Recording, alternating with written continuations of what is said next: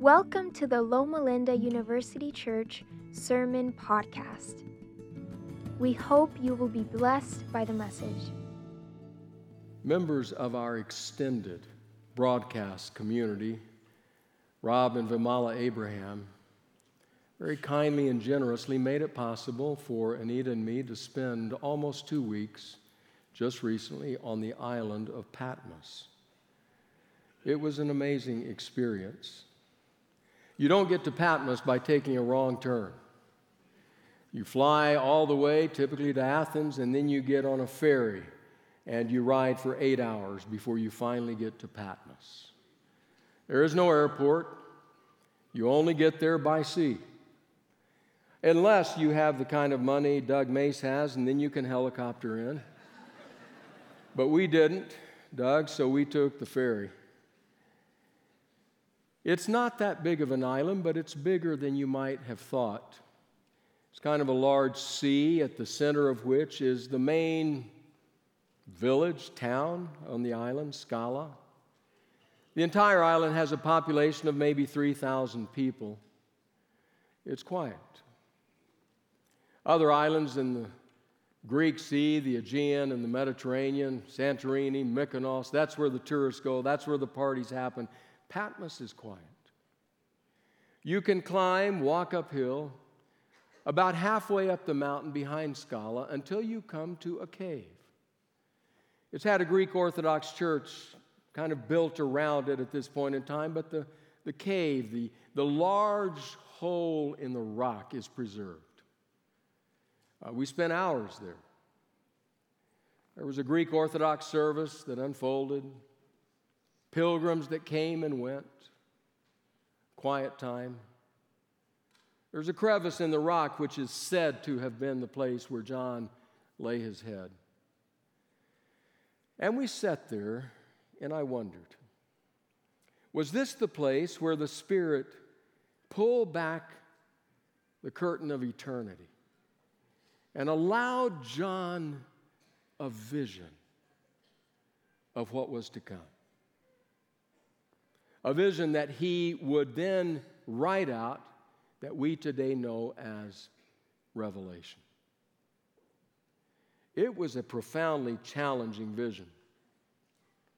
In fact, I've discovered that there are two very different responses. When I've mentioned to people in answer to their question, what are we going to do at camp meeting this year? And I've said, well, we're going to look at Revelation. There have been two responses. One response has been, oh, good. We need to be studying Revelation. With the world in the shape that it's in, we need to spend time there. The other response, what are we studying? Well, we're going to Revelation. Oh, really? Ugh. Beach is looking good. And I understand both responses, why they might respond that way. Because Revelation has created those kinds of experiences, those kinds of feelings. When you crack open its pages and begin to read through its chapters, you come to places where there is mayhem and chaos, death and destruction, bloodshed and violence. And you say, where in the world is Jesus in all of this? And then you come to a few beautiful portraits of Jesus, but honestly, too few, it seems. And you wonder, how do we deal with this? How do we approach Revelation? So by the grace of God, we're going to step into that space. I want to do two primary things today. First of all, I want to talk just a bit about what I think are some key background pieces to the study of Revelation, some realities that will be helpful to know as we step into Revelation's words. And the other is, I want to introduce us right out of the gate to some of the cast of characters in the book. So we start with the background. It's important, it's helpful to understand that when Revelation studies become an interest for someone, when somebody steps in trying to study and understand Revelation, there are four general approaches that are taken. The first approach is called the preterist approach. The preterist approach essentially says The bulk of what happened in Revelation is past. It happened in John's day and time. It happened in the Roman Empire of the day. Yes, there may be more to come toward the very end about the full establishment of the kingdom of God, but all of this that happened was back here with the Roman Empire. In fact, by AD 70, when Titus and his legions marched in and destroyed Jerusalem, that really ended the key parts of Revelation. That's the preterist approach. You may find there are those who hold strongly to it, especially in the world of scholarship. There's a second approach, and that is what is called the futurist approach. The futurist approach is almost the opposite of that. Yes, there were things that happened in John's day. See the 7 churches, for example. But once you get to chapter 4 and move forward, everything is future. It has not happened yet. In fact, it will not happen until the last 7 years of Earth's history. In that last 7-year period of time, there will be a rapture of the church. There will be a great tribulation. There will be persecution. There will be cataclysmic destruction on every hand before finally Jesus comes and establishes his kingdom on earth. This approach takes as its starting point what we see in our day and time. So that if you're reading the descriptions of some of these creatures and beasts, there will be people who say, read that description.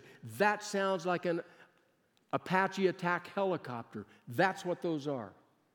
This refers to bombs. This refers to an end-time literal battle on the plain of Megiddo in the Middle East. That's where everything will come to its consummation. This is likely believed by most in the Christian world. That's a guess. I don't have hard numbers. But I will tell you it sells. Some of you will remember 1970, Hal Lindsey, the late great Planet Earth, writing from this perspective. Sold 28 million copies. All the conversation, all the chatter in the Christian world was on the late great Planet Earth. More recently, 97 to 06, more or less, Jerry Jenkins and Tim LaHaye, the Left Behind series, which was later made into movies, sold, depending on the source, 65 to 80 million copies, hundreds of millions of dollars for publishers and authors and others. Futurism sells. That's the second approach. Third approach is historicism. Historicism is the approach that says the events of Revelation start in the time of John, but they tell the story of the sweep of Christian history all the way to the coming of Christ. And as the story unfolds through the 7 churches and the 7 seals and the 7 trumpets and on, they are simply outlining what happens throughout Christian history. Now, many, in fact, historically Adventists have tended to find themselves in this camp of historicists. And then finally, there's a fourth approach called the idealist approach. The idealist approach is that which says Revelation, like all of Scripture, has application in every day and in every time. If you're looking for the dragon of Revelation, you will find him in your day and time, no matter when you live or where you live. If you're looking for beastly powers, you will find them. If you're looking for the serpent working behind the scenes, always present. It doesn't mean that there aren't specific applications. It just says they are not contained to the time in which you live. In fairness and disclosure, we will primarily be taking an idealist approach, though it will have some elements also of historicism. So those are the 4 general approaches with which people come to Revelation. Secondly, we have to ask, what is Revelation? It's a book in the Bible, but what is it? Well, as you begin to read it, you quickly conclude, well, this is a letter, because it has all the earmarks of an ancient letter. It says who wrote it, says to whom it was written. It says it has a blessing on the people who are going to receive it. It gets into and has a body in the letter, then it has a conclusion, and then it wishes what. It has all the elements of an ancient letter, so it's clearly a letter. However, the letter itself, in beginning and end, numerous times refers to itself as a prophecy. So maybe we could say it's a prophetic letter. Clearly, it's prophetic in tone. But then when we get into the body of the letter and we see beasts and destruction and damage, we say, wow, this is beyond anything I've read anywhere else in the New Testament. I've read it in the book of Daniel, a few places in Ezekiel and Zechariah, but nothing like this in the New Testament. What is this? Well, it is apocalyptic writing. Apocalyptic was a certain genre of writing that was rather popular in the day of John in ancient Judaism. Apocalyptic writing began about the 3rd century BC and ended about the 2nd century AD. It's curious that was kind of the time when Malachi, the last of the Hebrew canonical prophets, passed off the scene, and just before the New Testament was fully formed, it was during this period that apocalyptic writing became quite prevalent. John writes in an apocalyptic style. It's a genre. So what exactly is apocalyptic? Well, there are a number of different characteristics we could look at. I want to share just 3. The first reality of apocalyptic writing is that it is highly symbolic. It majors in symbols, large symbols, bigger than life symbols, scary symbols. In fact, it's as if someone in our day who doesn't understand the genre says to you, I just don't get C.S. Lewis's Chronicles of Narnia. I don't understand this talking animals and all, this kingdom and this claws, and I don't understand that. Or they say to you, I don't get The Hobbit, J.R.R. Tolkien's. What is that, all these strange creatures? I don't understand it. It's a genre of writing that is telling a story. If you get too caught up on the images, you're going to miss the story.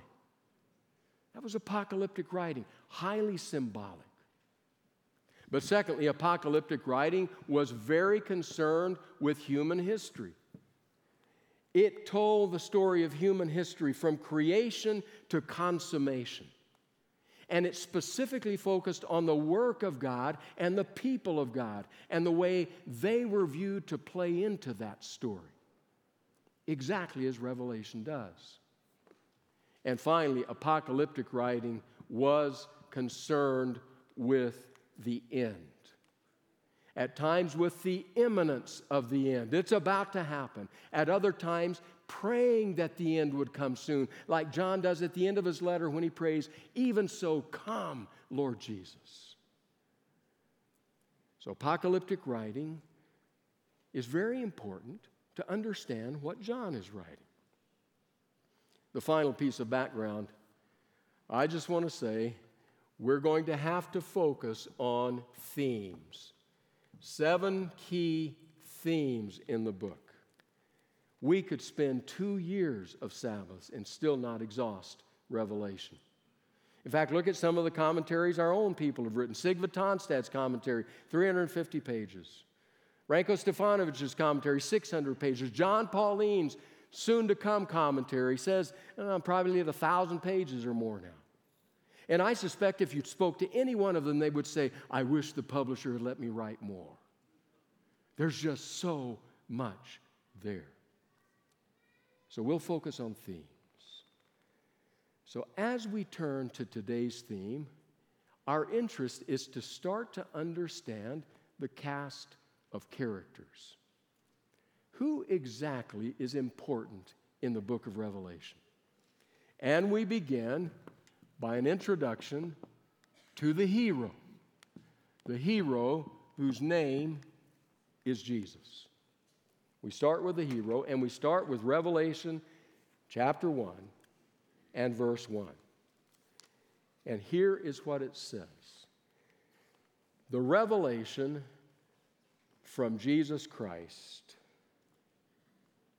Stop right there. The revelation from Jesus Christ. Some of your versions render that the revelation of Jesus Christ. It can be accurately translated both ways.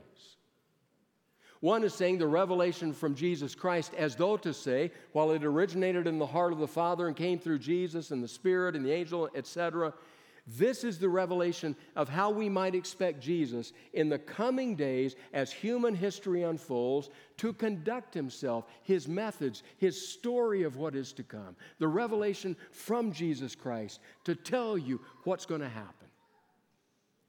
Or, over here, the revelation of Jesus Christ. This is going to show you who Jesus really is. When things get hot, when the going gets tough, when things are profoundly life-threatening and difficult, this is who Jesus is. It can be translated either way.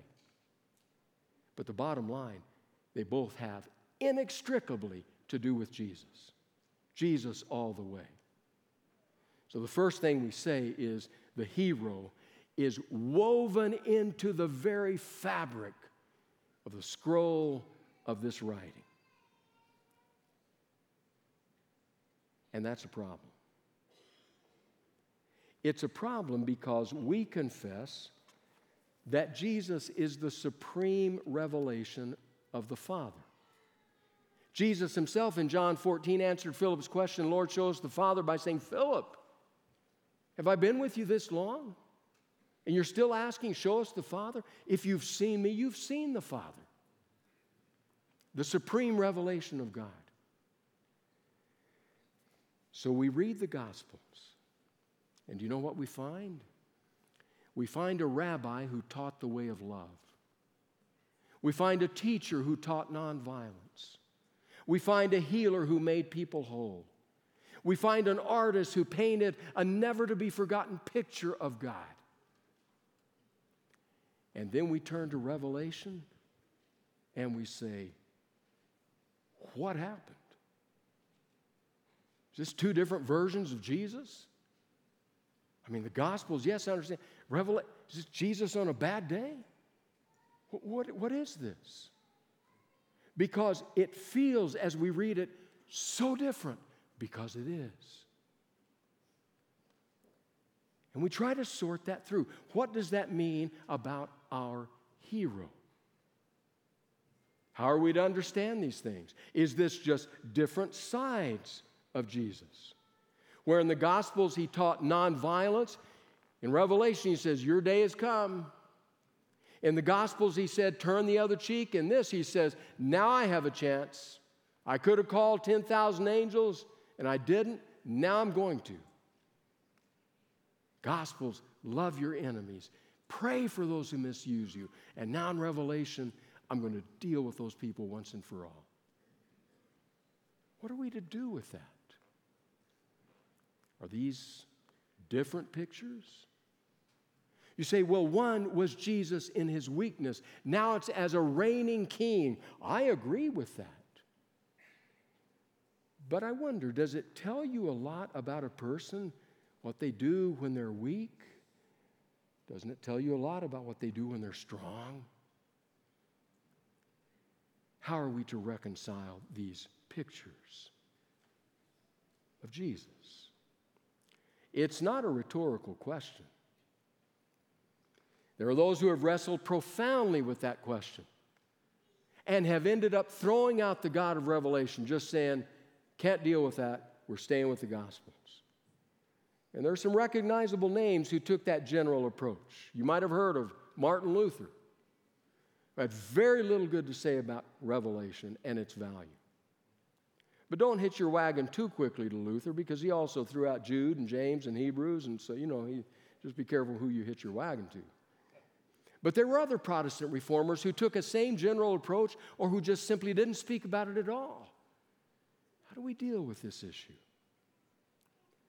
There will be much more as we move through the process of looking at Revelation to help us. But for now, one other passage right at the beginning of Revelation chapter 1. So Revelation 1 gives us an insight into the vision John had in that cave. In that cave, he hears a mighty voice like the sound of rushing water speaking to him.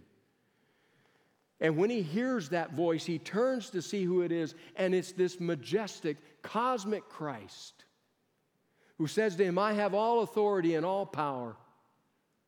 I have the keys of death and the grave. I was dead, I'm now alive. He hears that. It is so overwhelming to him that this is what happens. Revelation 1 and verse 17. When I saw him, I fell at his feet as though dead. In other words, he saw this majestic Christ and he just collapsed. Then he placed his right hand on me and said, do not be afraid. Other than the command to write the vision and to send it to the 7 churches, this is the first statement Jesus makes in the book of Revelation. He has said, write this down, send it to the 7 churches. But as we get to the body of the letter, the first thing Jesus says to John is, do not fear. Isn't it curious that the very emotion that most of us have felt as we've studied the book is the one emotion Jesus prohibits? Don't be afraid. We're right on the lip of the vision, right on the threshold of a lot of destruction that's going to happen. We see this grand cosmic Christ. We're tempted to shrink back in fear. He lays his hand on us and says, do not fear. So as we start this journey in Revelation, we begin by recognizing it's all about Jesus and his ways, and we need not fear. More questions and answers hopefully to come, but that's the first member of the cast of characters, the hero. And then there's the antagonist. The antagonist. The foe. The enemy. Now that enemy makes several cameo appearances in the first 3 chapters of Revelation. In the letters to the 7 churches, at least 6 times he's named. 5 times he's called Satan. 1 time he's called the devil. We will hear much more of him in Revelation 12 and Revelation 20, but for now he's making a cameo appearance, so we have to introduce him. What is it we ought to know about the foe, the antagonist? Well, know this first of all. His name, mentioned 5 times in the letters to the 7 churches, is Satan. That is, as one Bible study word book puts it, that's his name, his proper name. Just like Jesus is the name of the hero, Satan is the name of the antagonist. But the title, which for Jesus would be Christ, Anointed One, Messiah, the title of the antagonist is Diabolos in the Greek, devil in English, or in Spanish, Diablo. That's his title that describes what he does, how he works, who he is. So how is that word translated? Diabolos is translated accuser or slanderer. Accuser or slanderer. In other words, what we know at this point, just with some cameo appearances, is that what we can expect from this foe is that when he goes to work, he is slandering everywhere he can, anyone he can. You end up not knowing what to believe about anyone, especially God, when this one is working his mouth, because he's constantly slandering, especially slandering the hero. I'd like to read you 2 quotes from Sigve Tonstad's commentary. Sigve's part of our community, although he lives in Norway where it's not 105. Excellent commentary. You won't read it in an afternoon, I'll tell you that. But here's what Sigve writes about Diabolos. He is, referring to this arch foe, the devil, ho diabolos in the Greek. Revelation says of the adversary. Diabolos has the same root as ballistics, throwing something through another person, here with the connotation of complaining about a person to a private party, bringing charges, or simply throwing mud. In modern English, he is the slanderer or the mudslinger. Listen to this sentence, for a war fought primarily in the realm of opinion. This points to a character who specializes in misrepresenting others. Pay attention to that. This is a war fought primarily in the realm of opinion, of belief, of understanding. And here the adversary's specialty is mudslinging. Last year and a half plus, I've been trying to do a deeper dive into Revelation, trying to get something of an understanding and a grasp of what it's saying to us. There have been many things that have happened along the way, but I'll tell you one. One of the growing realizations, convictions, that has come home to me as I've studied Revelation is this.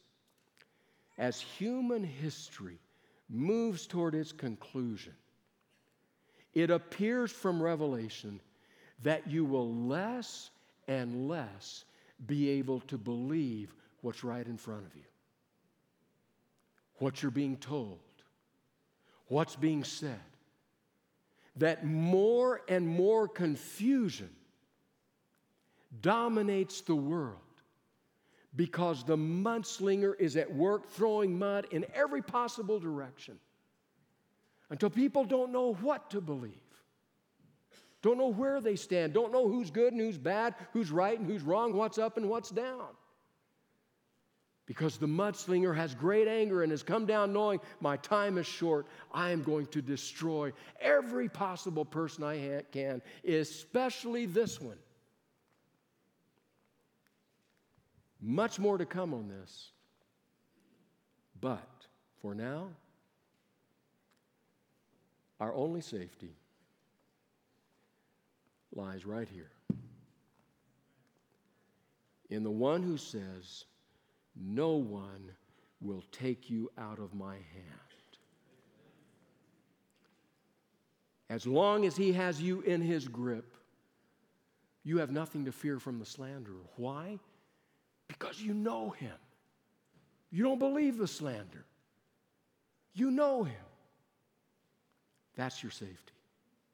Second quote from Sigma, slander is successful if it wins acceptance for the idea that the slanderer is virtuous, while the other side, the good side, is the villain.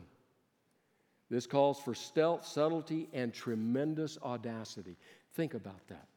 What the slanderer is trying to do is so misrepresent things that being evil, you come to believe he's good. And the risen Christ being good, you come to question everything about him. That's the job right here.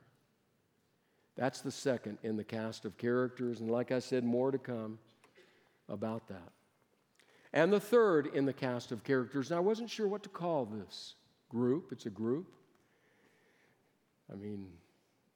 Participants, those caught in the crossfire, collateral damage, I wasn't sure what to call them. So I decided this was the best word by which to call them. It's you and it's me. It's us. Do you realize that we are here right in the first 3 chapters of Revelation? We're right here. We are here in what John writes to 7 communities of faith. What he writes to Ephesus, Smyrna, Pergamum, Thyatira, Sardis, Philadelphia, and Laodicea. That's us. Now, I understand you say, but I thought the churches represented a sweep of history and different eras in Christian history. And there can be a legitimate approach that says that. But I want to argue that the churches represent all of us who have belonged to this grand invisible body called the body of Christ. The 2nd century Muratorian canon pointed out this fact. It said John wrote his letter to 7 churches, and Paul wrote his letters to 7 churches. 7 as the number of completion and perfection. By the way, 7 appears 56 times in Revelation. It represents completion and perfection. Both Paul's letters and John's letters represent us all. Every single one of us who belongs to the grander body of Christ. You see it in the letters themselves. Every letter ends with this statement: let the one who has ears to hear what the Spirit is saying to the churches, plural. In other words, it doesn't in the letter to Sardis say, let those who are in Sardis hear what the Spirit is saying to Sardis. No, it's saying, let anyone who has ears hear what the Spirit is saying to the churches. Just like we would take Scripture and study 1 Corinthians 13 and try to understand how love applies in our church, as Paul wanted it to apply in the ancient church in Corinth, so in the 7 churches in Revelation, we need to understand how every message applies to us. That's us, the 7 churches. We say we're Laodicea? Absolutely. We're also Sardis and Philadelphia and Ephesus and all the others. By the way, I've said we can't be Laodicea. It's always freezing cold in this church. How could we be Laodicea? I'd love to be lukewarm. You should have been here at first service. I walked out of here like an icicle, but anyway, I digress. They're all to us. And do you know what it says to the 7 churches? It says things like this: you have lost your first love. You have a cold orthodoxy. It's time to learn to love again. It says you have people there who are pretending to be one thing but are another. Can't let that happen. You need authenticity and purity. It says you're accommodating too much to the spirit of the age. You're eating food sacrificed to idols and committing sexual immorality, which was a package, the very things that had been prohibited by the Acts 15 Jerusalem Council. Now they're doing them. Why are those things bound together? Because in the pagan temples of the day, what began as a feast soon became debauchery and soon followed sexual acting out. John is saying, you've got to change that. You are utterly self-sufficient and totally unaware of your true condition. Buy from me eye salve so you can see. He's speaking to every church in Asia Minor and every church in Christian history. Now understand this. The churches to which John wrote at that point in time had much reason to fear, much reason to ask, does heaven care? Because they were tiny little outposts in the Roman Empire. They had fled the center of Judea and Jerusalem because of persecution. Jerusalem church, the Antioch church probably were of some size. But as they got out into the empire, they were small communities, small groups. It's estimated that there were somewhere between 50 and 60 million inhabitants in the Roman Empire of the day. Do you know how big these churches are? We don't know for certain, but we believe they were house churches, meeting in ancient homes. 24 people, 36 people, surrounded by a vast sea, intent on eradicating them. Jesus, they thought, would have come before now. The question must have arisen: does heaven care that we are alone? And then John has his vision. The cosmic Christ stands and says, I have all power in heaven and on earth. I have the keys of hell and of death. I was dead and I'm alive. And John turns to see the person speaking. And you know what he sees? Christ in the middle of his churches. He is with them. And that's where we begin revelation. Knowing that while there are so many things we can't believe or trust, of one thing we can be certain: Jesus cares, and He is with our community.